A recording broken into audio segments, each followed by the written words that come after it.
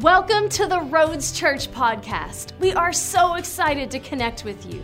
We hope that this podcast builds your faith and that you will be encouraged and inspired by this week's message. Good morning. Hey, my name is Chris, and we just want to welcome all of you here in the auditorium and all of you watching online this morning. And man, it's just such an honor. How many's ready for Freedom Rock? Like, it's coming. And I believe that this could be the best Freedom Rock ever. I mean, off the charts. So just thankful for what God is doing today. All the baptisms, man, was that not good or what? Incredible. Just God, just people taking the next step of faith in their walk with Jesus, and salvation is just such a beautiful, beautiful thing.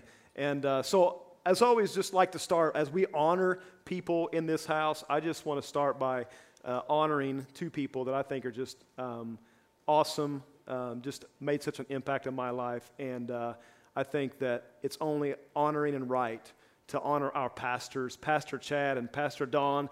And just, come on, let's just celebrate Jesus, celebrate them.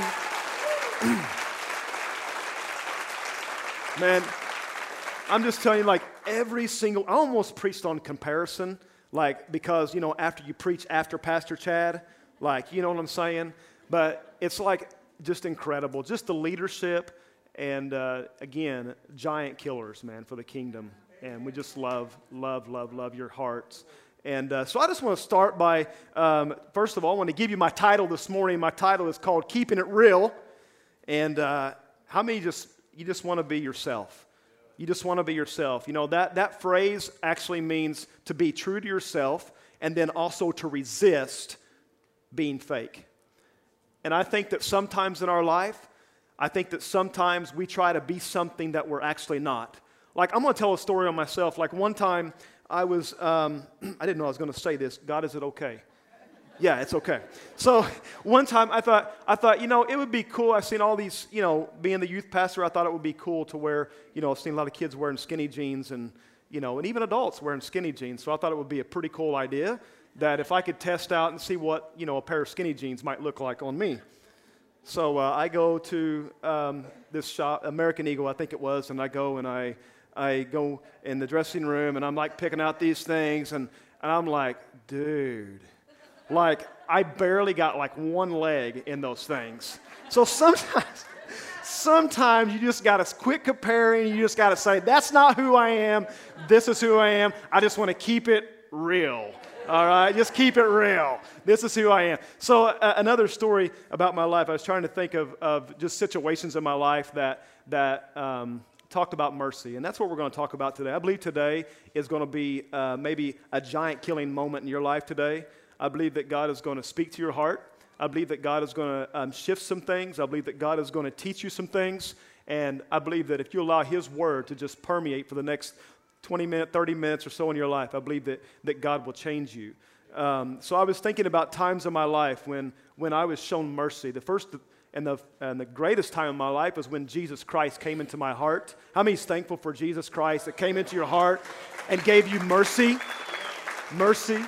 Man, just incredible. So one time, I was working patrol as a police officer, and I was just patrolling one night, and I had a call on the phone from a friend. He said, I wondered if you would like to pull a prank on somebody. And I thought, you know what? I'm all about pranks. I think it would be a great idea. So he started telling me what he was wanting to do and how this was all going to go down. And basically what it was he lived in this neighborhood, and his neighbor was actually gone. And he thought it would be a cool idea if we actually set up a mock crime scene. So that way when the guy came home, that he would actually think that something really happened at his house and all these things, you know. So I'm thinking, dude, I am all in on this. I mean, you like pranks, right? So I'm like, this is the best prank ever. So we get there, and he's like, the only thing I need from you is just a little bit of caution tape. That's the only thing. I think I can take care of everything else. And I'm like, you know what? If that's the best, at least I can do. I mean, come on, to contribute to this fun. So, anyways, I get in the back of the car, and I just take this roll, and I'm like, here, take this roll of caution tape and take it down there and just string it out, and then I'll pick it up later. Well, what I didn't realize was it wasn't actually caution tape that I gave him. It was crime scene, police line, do not cross.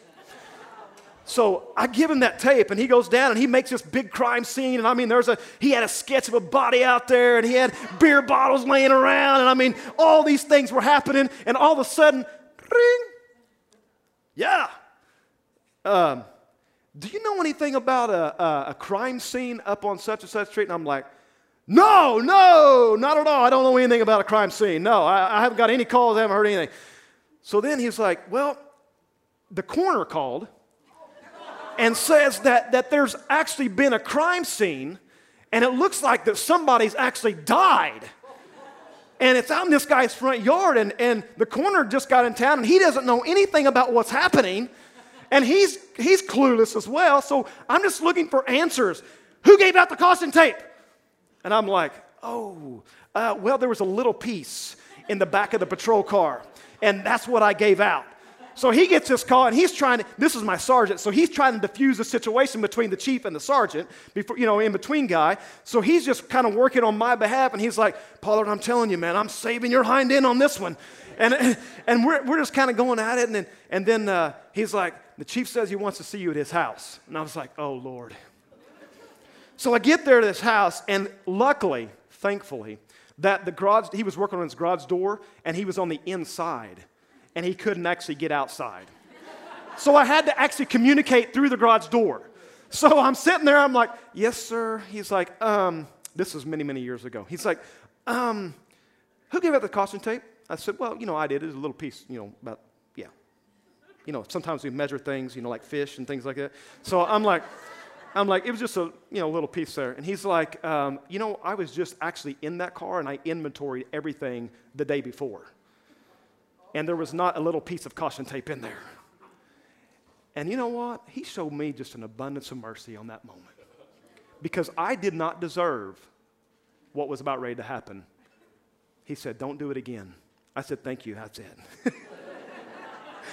But in those moments, listen, I believe, as I was praying about this, about mercy in my life, this is a place, because I believe that we don't only speak from in this place, but we also speak when we communicate, we communicate from a place. So I'm communicating to you this morning from the place of mercy. You see what I'm saying? Because I believe that when I was praying about this is what God told me. He said, Chris, I want you to tell the people that what Jesus is wanting to do on this earth right now is and if we want to see transformation and change happen, that it has to be through a simple thing called mercy.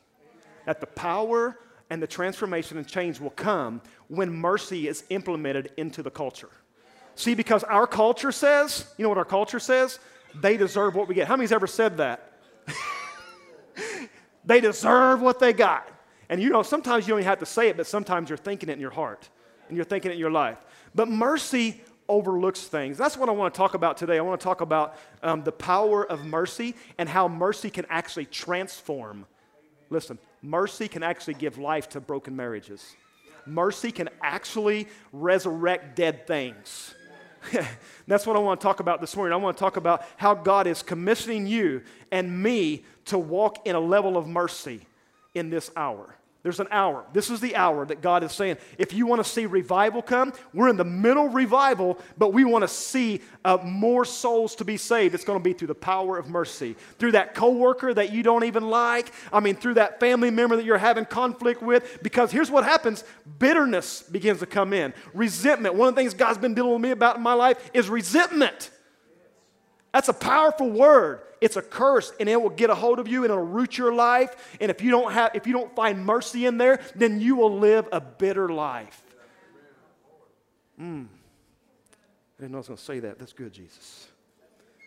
Here's what mercy does. Mercy holds what is deserved. It holds back what is deserved in your life.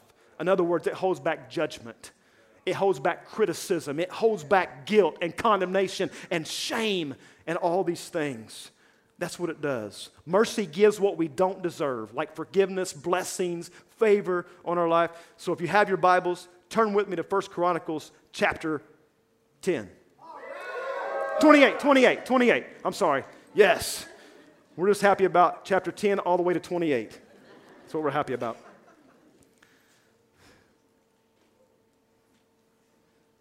Chapter 28, verse 10.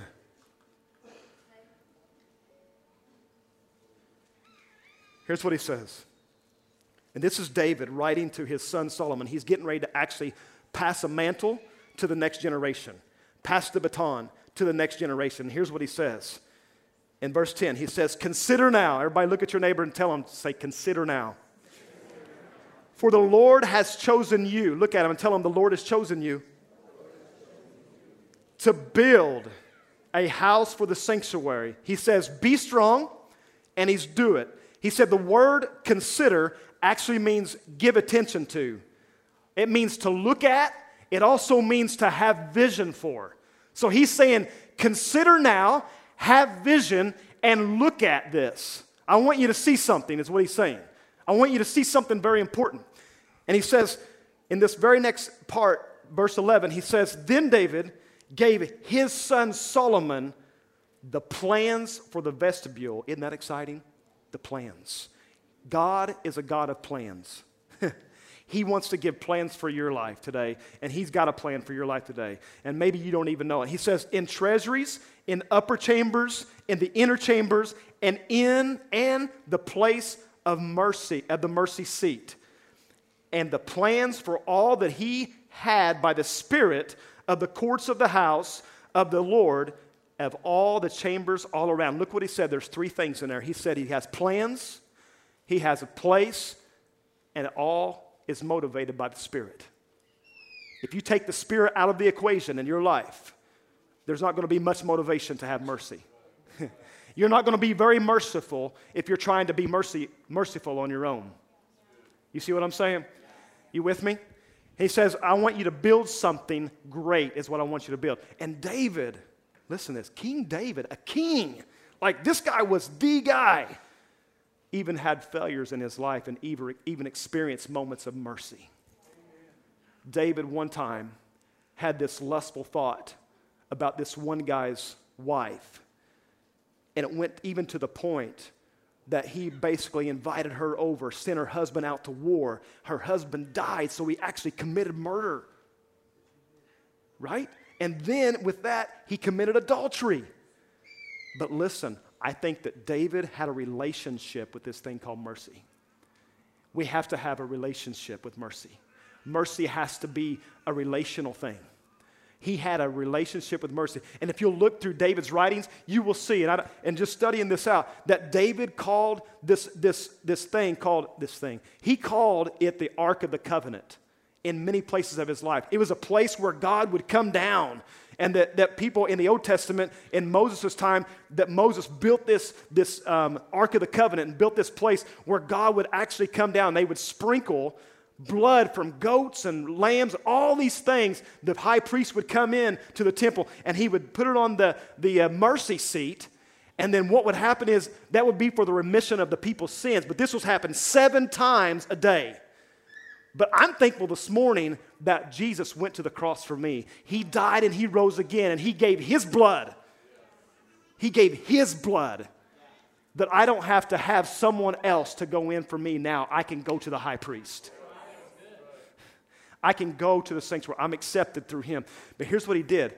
David had such a relationship with the mercy seat of God. He changed the name from Ark of the Covenant to the mercy seat. Listen, I want you to understand something. This is very important you catch this. There's 3 articles that were in the Ark of the Covenant. There's 3 things. The first one was a pot of manna. The second one was the rod of Aaron. And the third one was the 10 Commandments. Now listen to this. They would actually take this utensil, and they put these 3 items into the Ark of the Covenant.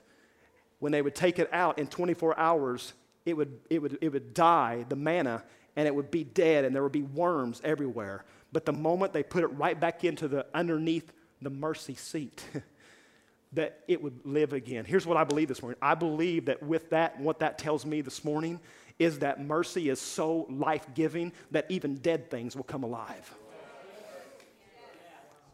Culture has never been hit by something like mercy ever before.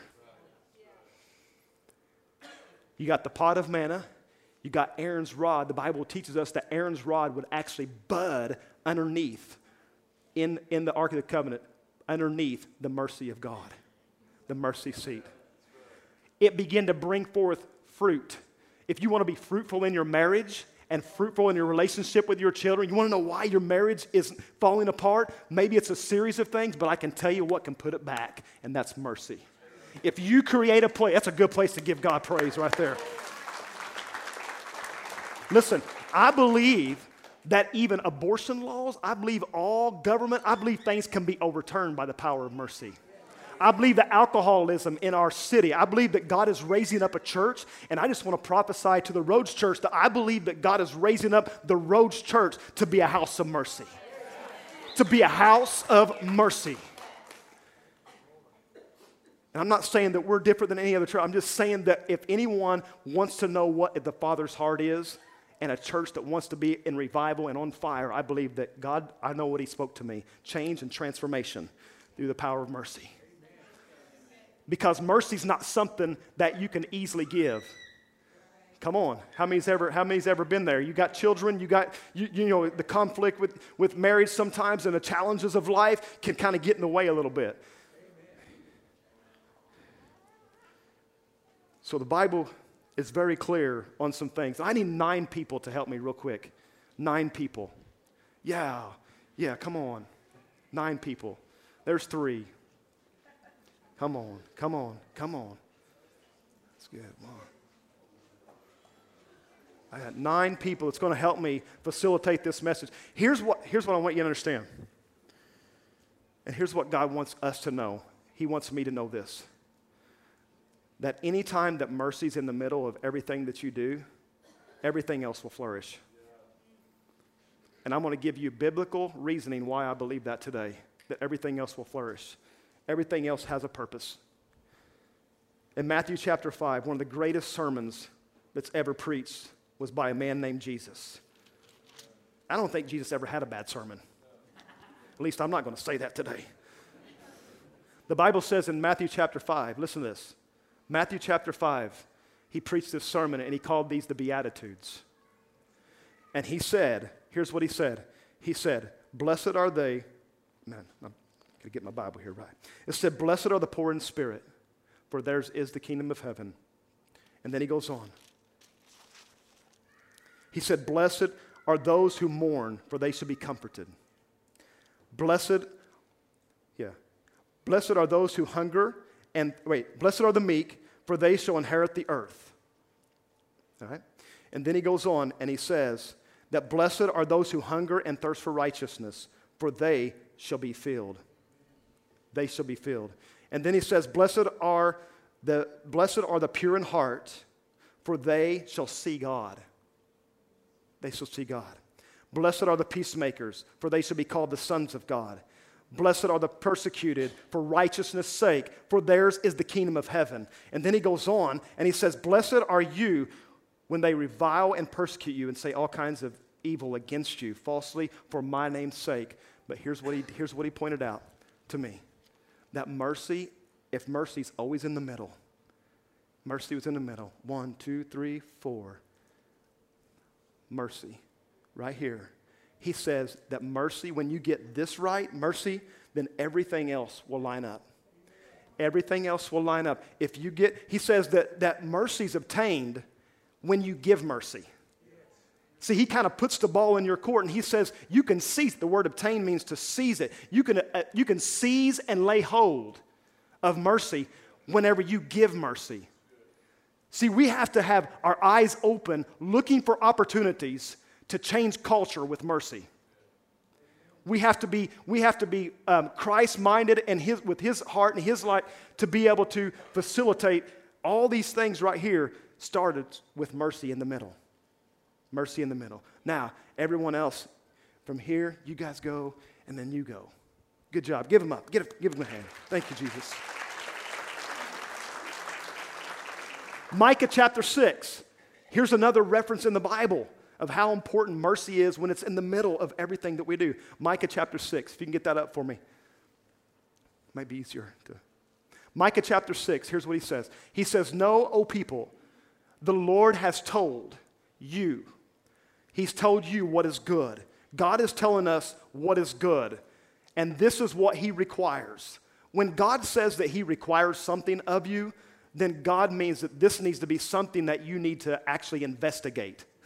The word inquire means to investigate in the Hebrew. If you want to know about something, you have to investigate something. And here's what he says. He says, here's what I want you to do. He said, I want you to do what is right. I want you to live pure. I want you to live clean. I want you to live holy. Set yourself apart from everything else. And then he says, over here, he says, I want you to walk humbly with God. These are things that God requires. He says to walk humbly with God. And I want you to do what is right. And then in the middle, he said, I want you to love mercy. Love mercy. Like love mercy. You know, like how you love your wife and you love your children. Like more than that, love. That's a picture of what he requires of us. Good job. Thank you. Thank you very much.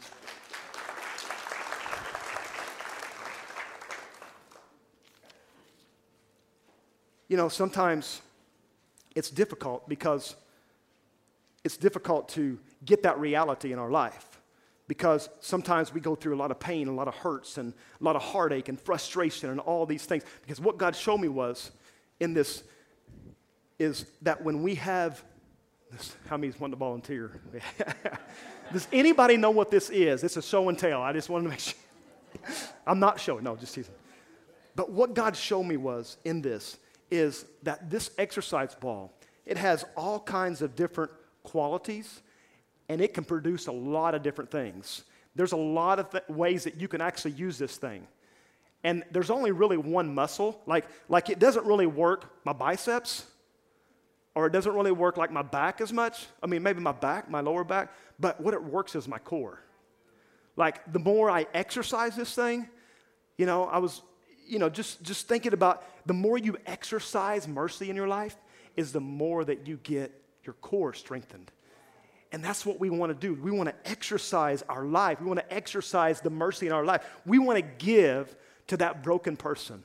See, Jesus taught that in John chapter 5, this is awesome, that Jesus taught in John chapter 5, listen to this, that there was a man that was sick, and he was an impotent man, and he was lame, and he was laying at this pool called Bethesda, and he was laying there for 38 years. For 38 years. And Jesus come by, and Jesus said, why are you in that condition? Why do you keep lying in that condition? And the man looked at Jesus, and he's like, because every time I get ready to get in, somebody else gets in before me. The water gets stirred at different seasons, but I don't seem to be able to make it in. But you know what actually Bethesda actually means? It means the house of mercy. See, I believe that the 5 porches could actually represent the fivefold ministry. The apostles, the evangelists, the pastors, you know, and it could represent all them things. And the reason I say that in reference to this is God is looking for the church to bring people in by the mercy of God. When Jesus showed up on scene, yeah, he was Jesus. When he showed up on scene, he asked the man, why are you laying here? Why are you in this condition? And maybe God's asking you the same thing today. Why are you laying in this condition? Why are you allowing bitterness? Why are you allowing anger? Why are you allowing a frustration? Why are you allowing these things to captivate you in such a way? Then all you have to do is show mercy. Sometimes we will avoid, because sometimes, here's what we do. We only measure sometimes the success of something based on actually what it actually looks like. Let me say this, because sometimes in our relationships even, that sometimes even my wife, when we have these, you know, intimate conversations, that we have these conversations that sometimes there's a little bit, we don't see eye to eye sometimes, okay? Let's just put it that way. But then there's also that time, that mercy, if we keep mercy in the middle and we exercise that, then we just see things kind of resolve around us. And I believe that's what God wants us to do as we exercise our mercy, because we measure it. So many times we measure mercy based on what someone else did. And that actually dictates what we think they are actually worth and what we actually give them back. Jesus says there's no limits for mercy. There's no limitation, there's no boundaries for mercy. You give mercy when mercy doesn't look like mercy needs to be given. Whenever it doesn't look like it's deserving, When your spouse doesn't look like it's deserving, then you give mercy anyways, because that's the heart of God. That's when you will see the most freedom in your life, when you begin to give mercy in times when it doesn't make sense. One more thing. I need one person here. One person. Blake, I'm going to use you this time.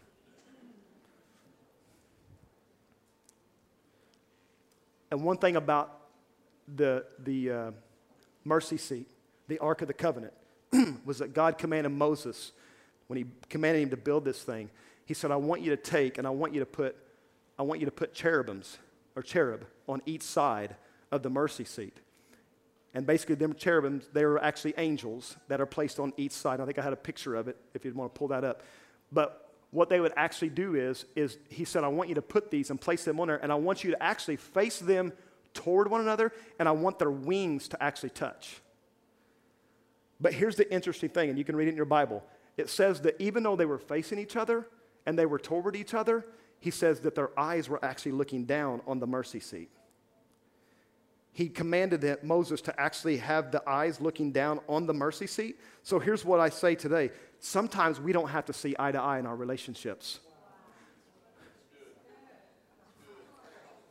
As long as we keep mercy in the middle and we're looking at mercy and not looking out for self-gain and not looking out to get revenge, if we keep our eyes on mercy, then we will see the power and the presence of God move like we've never seen it move before. Thank you. Thank you, Jesus.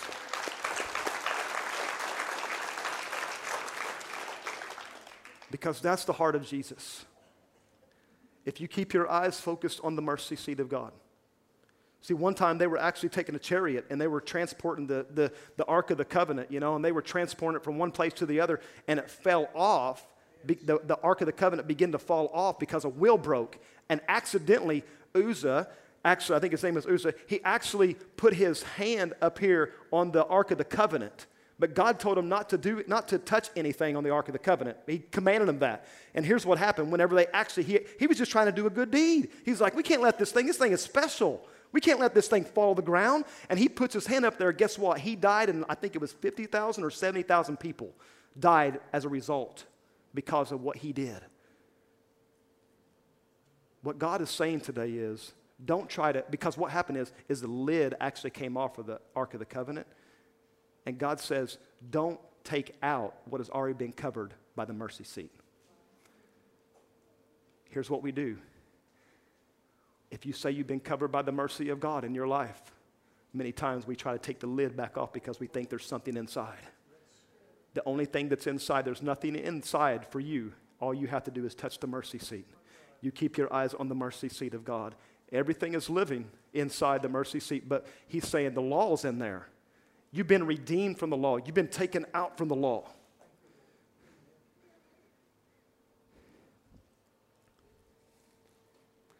One last thing.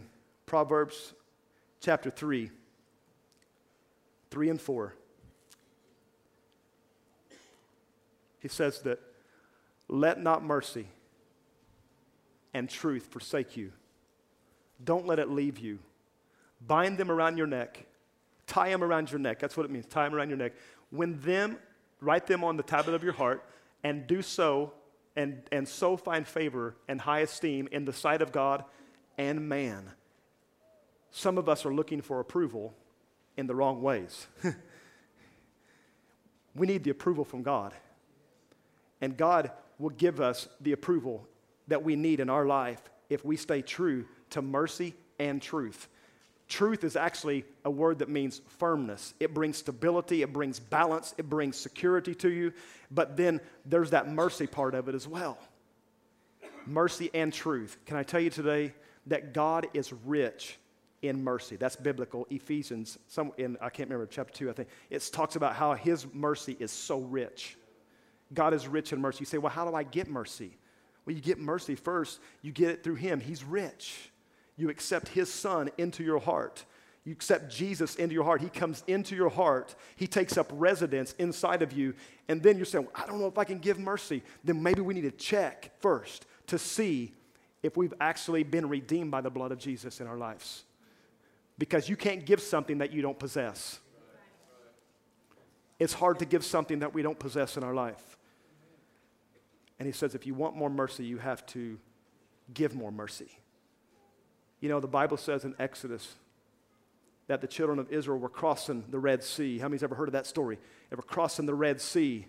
And the Bible says that when Pharaoh had let them go, how many knows that sometimes when we get through these seasons we're like through a season of we have victory in our life and triumph in our life, and how many knows that sometimes we get through Egypt, but sometimes it takes time to get Egypt out of us. And that's what God is trying to do this morning in your life, in your heart, in my heart, is he's trying to get Egypt out of you, because Egypt would never say that Egypt would never say that they deserve to get mercy. But Jesus says, man, they deserve it. It's all over Jesus. But what he did is he actually came and he held back the sea, the wall of the sea, the waters, our God, Jehovah Jireh, Jehovah Shalom, Jehovah Nissi, all these things. He held back, our provider, he held it all back, and the children of Israel walked across the Red Sea. And that's what God does in our life, and that's what we do in our life. We hold back all the adversity. We look beyond criticism. We look beyond judgment. We look beyond the sentence and all these things in our life. This is not just for the middle-aged, the old, or the young, because we all deal, you know, that person that you're following right now on social media that you just can't seem to get to like. What would happen if you showed them mercy? What would happen if you showed them mercy? They don't deserve it. They said some bad things. You don't know how many times I wanted to pick up that keyboard. But God says you don't communicate through that keyboard. You just pray for mercy. You just pray for mercy. God is He's so tender. That's the heart of Jesus. That's why your heart's being tenderized this morning. I just sense that in this place. God is tenderizing hearts. He's saying that he loves us.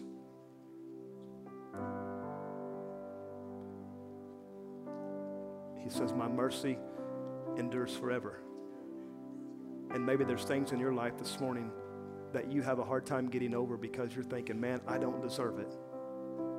And you can't get beyond the fact of what you did because you think, I don't deserve it.